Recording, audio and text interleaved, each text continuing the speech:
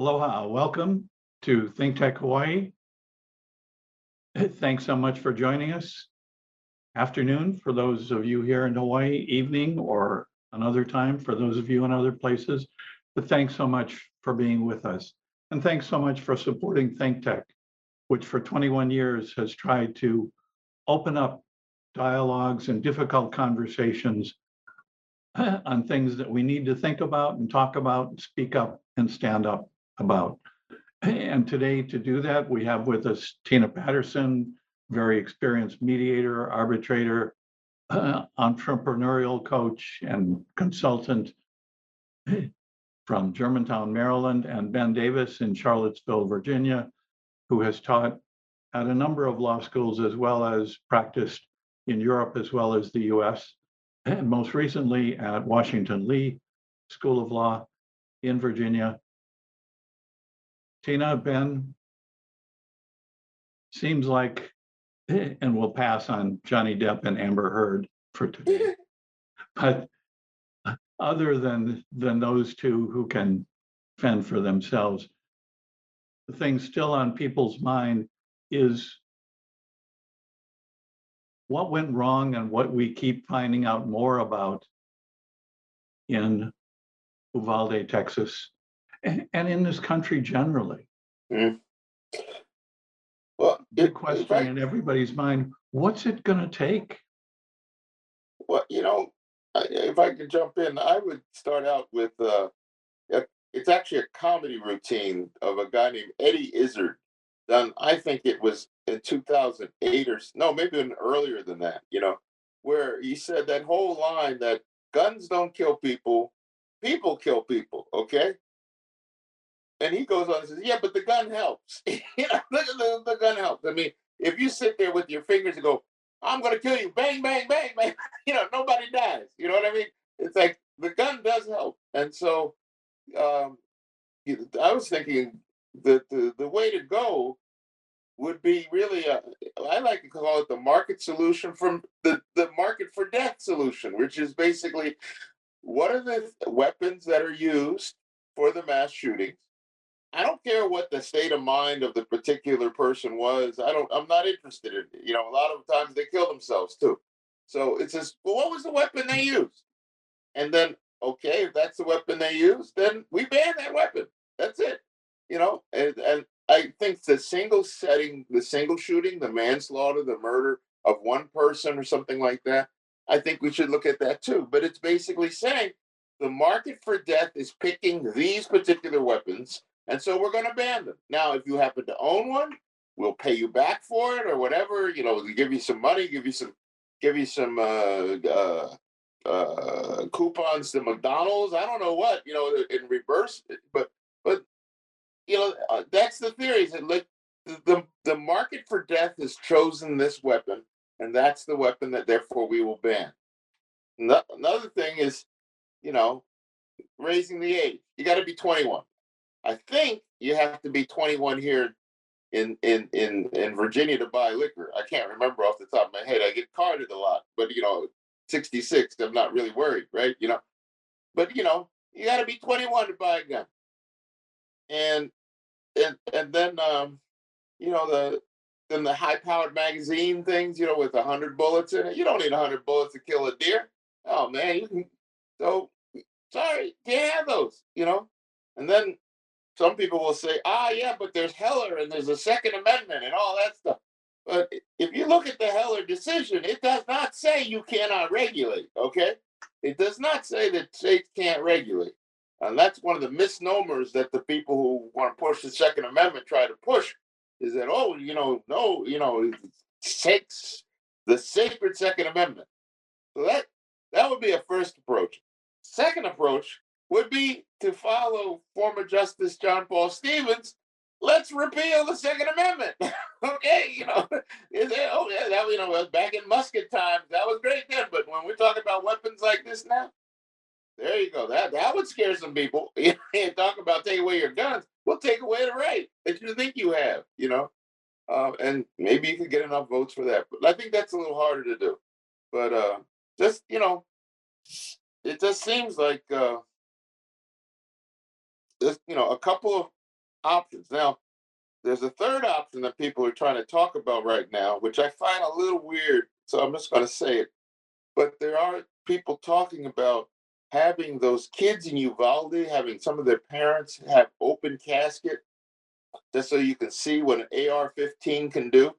And I watched a show on CBS a couple nights ago showing the difference between what a 9mm does and what an AR-15 bullet does. AR-15 bullet destroys a body. I mean, they use a kind of gelatin to look like to that's similar to what soft tissue is, so you can see how the two and obviously the first thing that comes to mind is Emmett Till's mom, uh, who decided that Emmett Till would have an open casket and basically was saying to the world, look at what you did to my baby. Now, I just learned that one of the mothers at Sandy Hook did have uh, the governor see the open casket of her son, Noah, to show him just the damage these kinds of guns could do. And so one idea is also to say, okay, all you highfalutin fly, we're going to fly you on Air Force One to Uvalde, and you can see. Because one of the worries that I thought the mother said that was really true is that if you show them out, you don't know once they're out, you don't know in this internet age what would happen with them, right? In terms of all the craziness that you can imagine in it. But to have the actual legislative people, the people with the legislative or executive power, be required to see the kind of damage done to a 10-year-old by these kind of weapons might be something that would work. So that's 4 ideas. Okay, so I don't know what else to say, but those are. I understand why people want to have guns, and I understand hunters and all that stuff, but you know, if the people killing people are using a certain weapon, it seems you need to get rid of that weapon. Um, Whatever the state of mind of the person who's killing people, maybe they can use go after each other with pencils. You know what I mean? It's just they can cause a lot less damage. I mean, apparently, even like if 9mm were kept around, people get wounded by 9mm. Okay, so but their body gets destroyed by these AR-15. You understand? That's what I was listening to somebody who's um, a trauma surgeon in Philadelphia explaining the difference between what these different weapons do. And so I just okay. Here's a simple. Keep it simple. Just we have the dead kids, or we have the perpetrator, or dead or not. What were the weapons they had? Okay, that's on the list. We get rid of those weapons throughout America. So Tina, what do you think people are really willing to consider? Because we know if 88% of the people are saying, yes, there should be extensive background checks, and 67% in a recent poll said, hey, they should ban assault weapons, not just AR-15s, which are most of the weapons used in the recent mass killings and shootings, especially school shootings, but ban assault weapons entirely. And besides those, the red flag laws, those are all alternatives. But what's it going to take when elected officials are still saying, yeah, we don't care what those polls are saying, we can't go against the NRA because we're going to lose our elections at home if we do that? Question. I actually think, and you touched upon this, but I really think the conversation needs to shift um, to regulation. And what does regulation look like? And I've said this on this show, and I can say it now. I am a firearm owner, but I own one as a matter of self-defense. And so when I'm talking about regulation, I'm talking about regulation that is consistent from one state to another. And right now we've got 50 states with 50 different regulations. I can tell you in Maryland what is required in terms of when you make the purchase, the dealer is registered, the purchaser has to fill out paperwork. The first opportunity to purchase a firearm, there's a 30-day period that you have to wait before you can get that firearm. You do undergo a background check, and you are fingerprinted. I can't say that for all states, and I'm being transparent about that. Can't say that for all states because I don't know about all states. But I can tell you that each state is very different about how that firearm is handled. And I agree with you. The larger discussion is what should be available to the public, knowing that if you suddenly say that assault weapons are not available to the public, there's going to be a black market. And how do you address that? Yes, there's been a lot of discussion regarding assault weapons being used, but the person who shot those folks in South Carolina used a Glock, and he had multiple rounds and he loaded his magazine several times. So I'm not saying not to take the assault weapons out of the public reach. I completely agree with that. I don't know if it's really necessary to have an assault weapon as a public user. The assault weapons were meant for a specific intended audience, and unfortunately, it's military. Um, it was not meant for taking out a grudge against another individual in your community or whatever. So yes, I get that, but I think for the legislature, it's really the conversation about what can we do in terms of public safety, and it's the consistent regulation. I have a colleague who's been telling me we need federal regulation, and he compared it to prohibition. I don't know if that's really the answer because states are going to push back and say, well, yes, you've created this federal regulation. Look at um, the Second Amendment. I've got a right to bear arms. I can do this. But if the states are consistent in saying all across, we are going to have red flags, we're going to have 30 days, we're going to have the dealers registered. You, purchaser, are going to have a wait period. And I should mention in Maryland, e- each firearm that you purchase, once you purchase, I believe it's more than 3 or 4, your record changes because you're now considered a collector and not just an individual with a couple of firearms. So there's a maintenance, there's a lookup.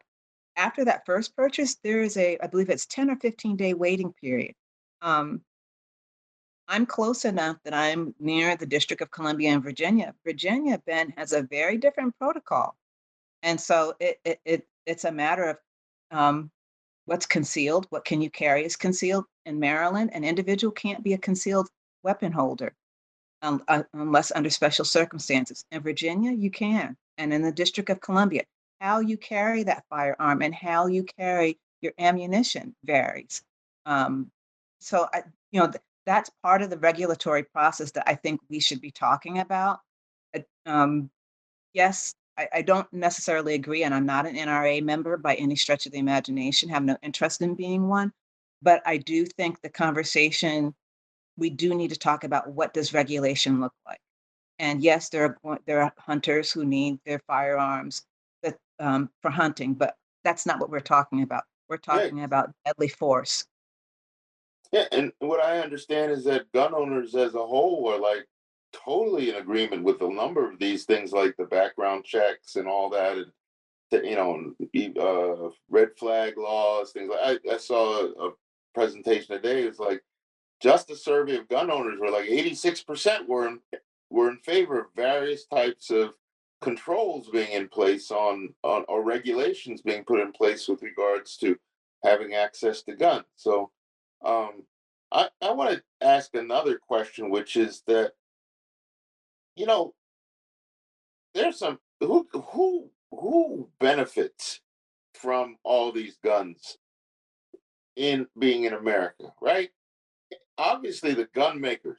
Okay, the gun makers as an industry must be making a lot of money. You got the gun dealers who got their little stores or their guns owners, those gun uh those gun parties, or what do they call it? Those gun sales, almost like the gun garage sale kind of things. All these folks make money off of guns, right? And then there's another group that I could say, which would be maybe the prisons make money off of guns, because with guns you have crime, and with crime you get people put in prison, and then there are more prisons. I mean, and then there are publicly owned companies that own prisons. And so one of the things that I thought about is this. All of these folks have an interest in keeping lots of guns going, and in working on the political system to make it look like the NRA, but it's really themselves kind of keeping this gun thing going. It kind of reminds me of the opioid situation, where you have now Walgreens is paying some enormous amounts of various states, and you have the folks who had, what is that pharmaceutical company? The Sackler families trying to negotiate a settlement with regard, and there are these various drugstores that and I'm looking at all these people paying money, and it was like nobody, nobody was looking at the opioid horrendous for, 20, 30 years. I think it's been going on, this opiate, at least 10 of this incredible opioid crisis, and everybody was making money off of it, and even though places were being decimated, and so I feel the same kind of things going on here. We're watching all these things happen where people are decimated, but people are making money. And one thing in the United States is, they say never get between a person and their money, right? In the United States, and they will push it to so they could just consider these kids in Uvalde, a cost of doing business almost, which I think is horrible. But if you're at the head of some of these companies, especially if you're publicly owned, where the only thing that you are concerned with is maximizing shareholder value, as the law requires you to do, you push whatever buttons you can to make sure that you can keep making a profit. You know, there's no morality in any of that. Ben, that's What's your- interesting you mentioned that. And sorry, I'll just say No, go this. ahead. So, you bring up a good point, and since 2016, the cost of a firearm has increased. In some cases, it's increased by 50%. A firearm can cost anywhere from a couple of $100s to several $1,000s. And the ammunition, at one point in 2021, as well as in 2020, there was a shortage. And the cost has gone up as well. So whether it's a hollow point bullet or not, that the cost has gone up. So yes, there's money to be made, and surprisingly, we have some of them. The firearms that you're speaking of are not manufactured in the U.S. They're manufactured outside of the U.S. And again, the intended market was initially meant to be law enforcement and military. And Chuck, I'll stop. Okay, well, that's a really interesting thought. What if you took the toxic tort theory that's been applied to everything from asbestos to tobacco to dangerous products to pesticides, and you said, okay, we're going to require manufacturers to put in an amount of money that Ken Feinberg, the 9/11 compensation arbitrator, determines is appropriate, and also the BP oil spill distribution manager and arbitrator determines is appropriate. And you guys are going to have to fund that so that all the victims of gun violence will be compensated according to what our legal standard customarily does in these kinds of cases. Well, Think that'll make a difference? But I mean, it's basically an insurance scheme, okay? Where we're self-funded by the gun makers and maybe the dealers and all that stuff, for the I guess downstream risks of what the business that they're doing. So a couple thoughts that come to mind. One is I understand that when they were trying to get the idea of teachers having guns in school, the school's insurance companies told them they're going to lose their insurance. So the insurance companies, in doing their actuarial analysis of what's going on, were like, that's not a risk we're willing to cover as part of the insurance schemes that we have. So what I think you're asking for is basically self-funding insurance, basically by the manufacturer. Okay, and that's it. That could happen, but I have a very cynical view.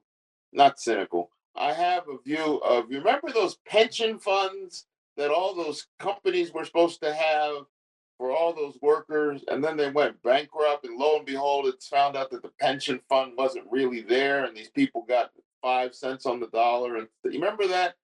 That's what I worry about, the self-funding thing, is that you'll get a CEO who, when it comes to the crunch, is going to go this way as opposed to that way with the money, and we find out that the actual pool is empty. Another way might be to have a, I don't know if they do this, is to have a firearms tax, right? That specific to firearms. There may be those already, and that would be to create a fund that would be something like a social security, if I can say it like that, vision, in a pool, a pile of money at the federal level, sort of like the super fund kind of things. There's things like that, where that basically would finance the downside risks of these firearms. But I do want to say that, in a way, the concern that I just have is that you're basically putting in a system that tolerates a certain amount of death by these acts that happen, and by having a compensation scheme there. And so that's where I kind of have a, I mean, it's great to pay people off, give $1 million to the parents of one of these kids in Uvalde. Yeah, okay, fine. But the kid is gone, and somebody's loved one is gone. And I'm not talking about self-defense situations, right? I'm just talking about, even in self-defense situations, the killer's family, there's a loss there too.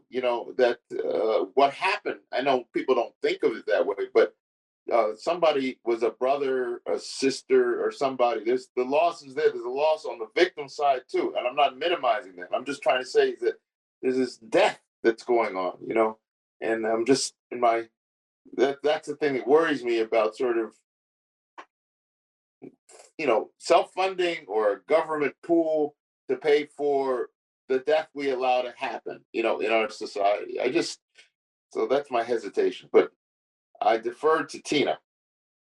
Oh my goodness, don't defer to me. Your argument was well stated. I'm not certain I agree that we're funding, um, that we're actually encouraging death, but I do like the idea, Chuck, of having some type of funding, either whether it's for education or something. I don't know what it is. As you were talking, Chuck, I think that, and the reason I mentioned the 2016 timeframe is because there's been an uptick in the number of these acts. But underlying all of this is the what's motivating this, and that I think that's the bigger issue that we have to talk about. And maybe that's where the funding, if this fund was set up, is to address what is it that's making the person say, you know what, I'm so angry, I'm going to go and get whatever, and I'm going to go to the school or to the supermarket. Well, the supermarket incident was racially motivated, so we know Yeah.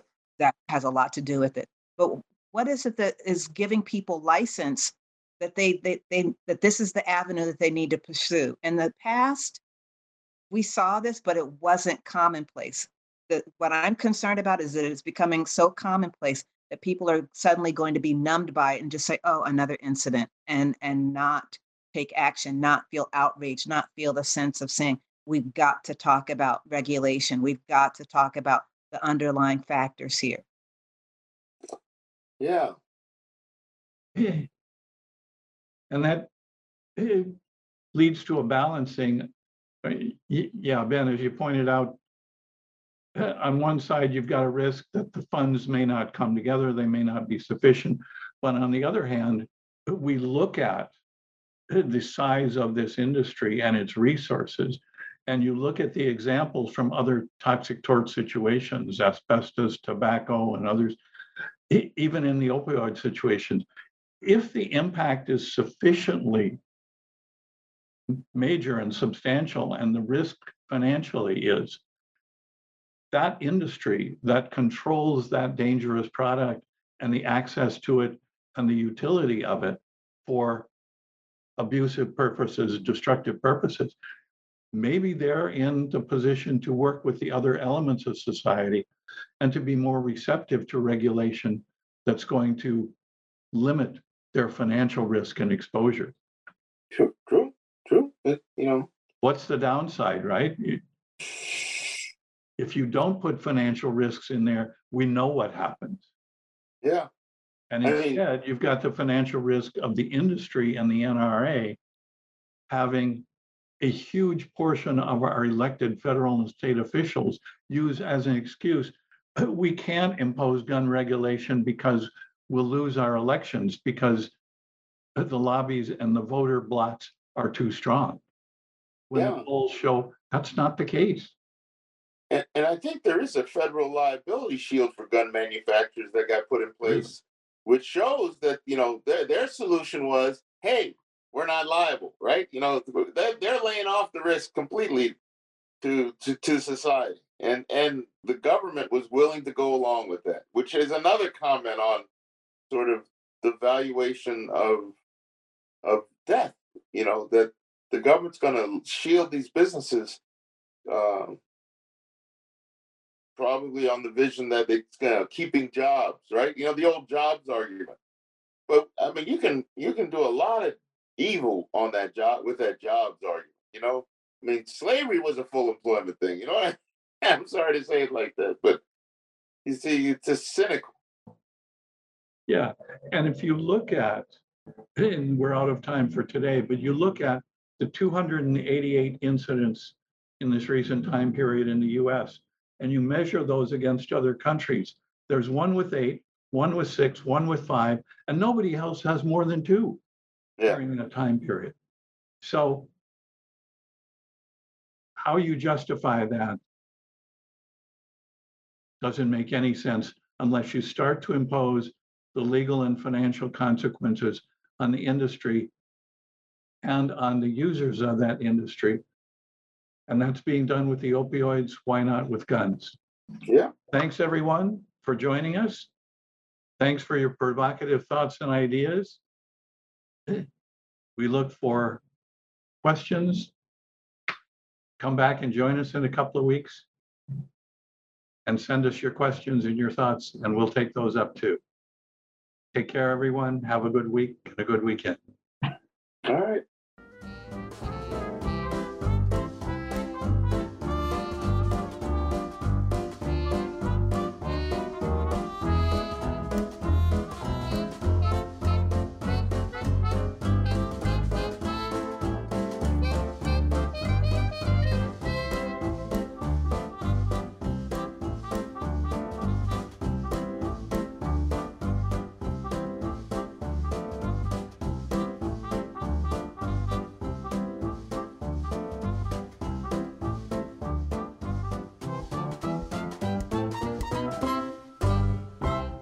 Thank you so much for watching Think Tech Hawaii.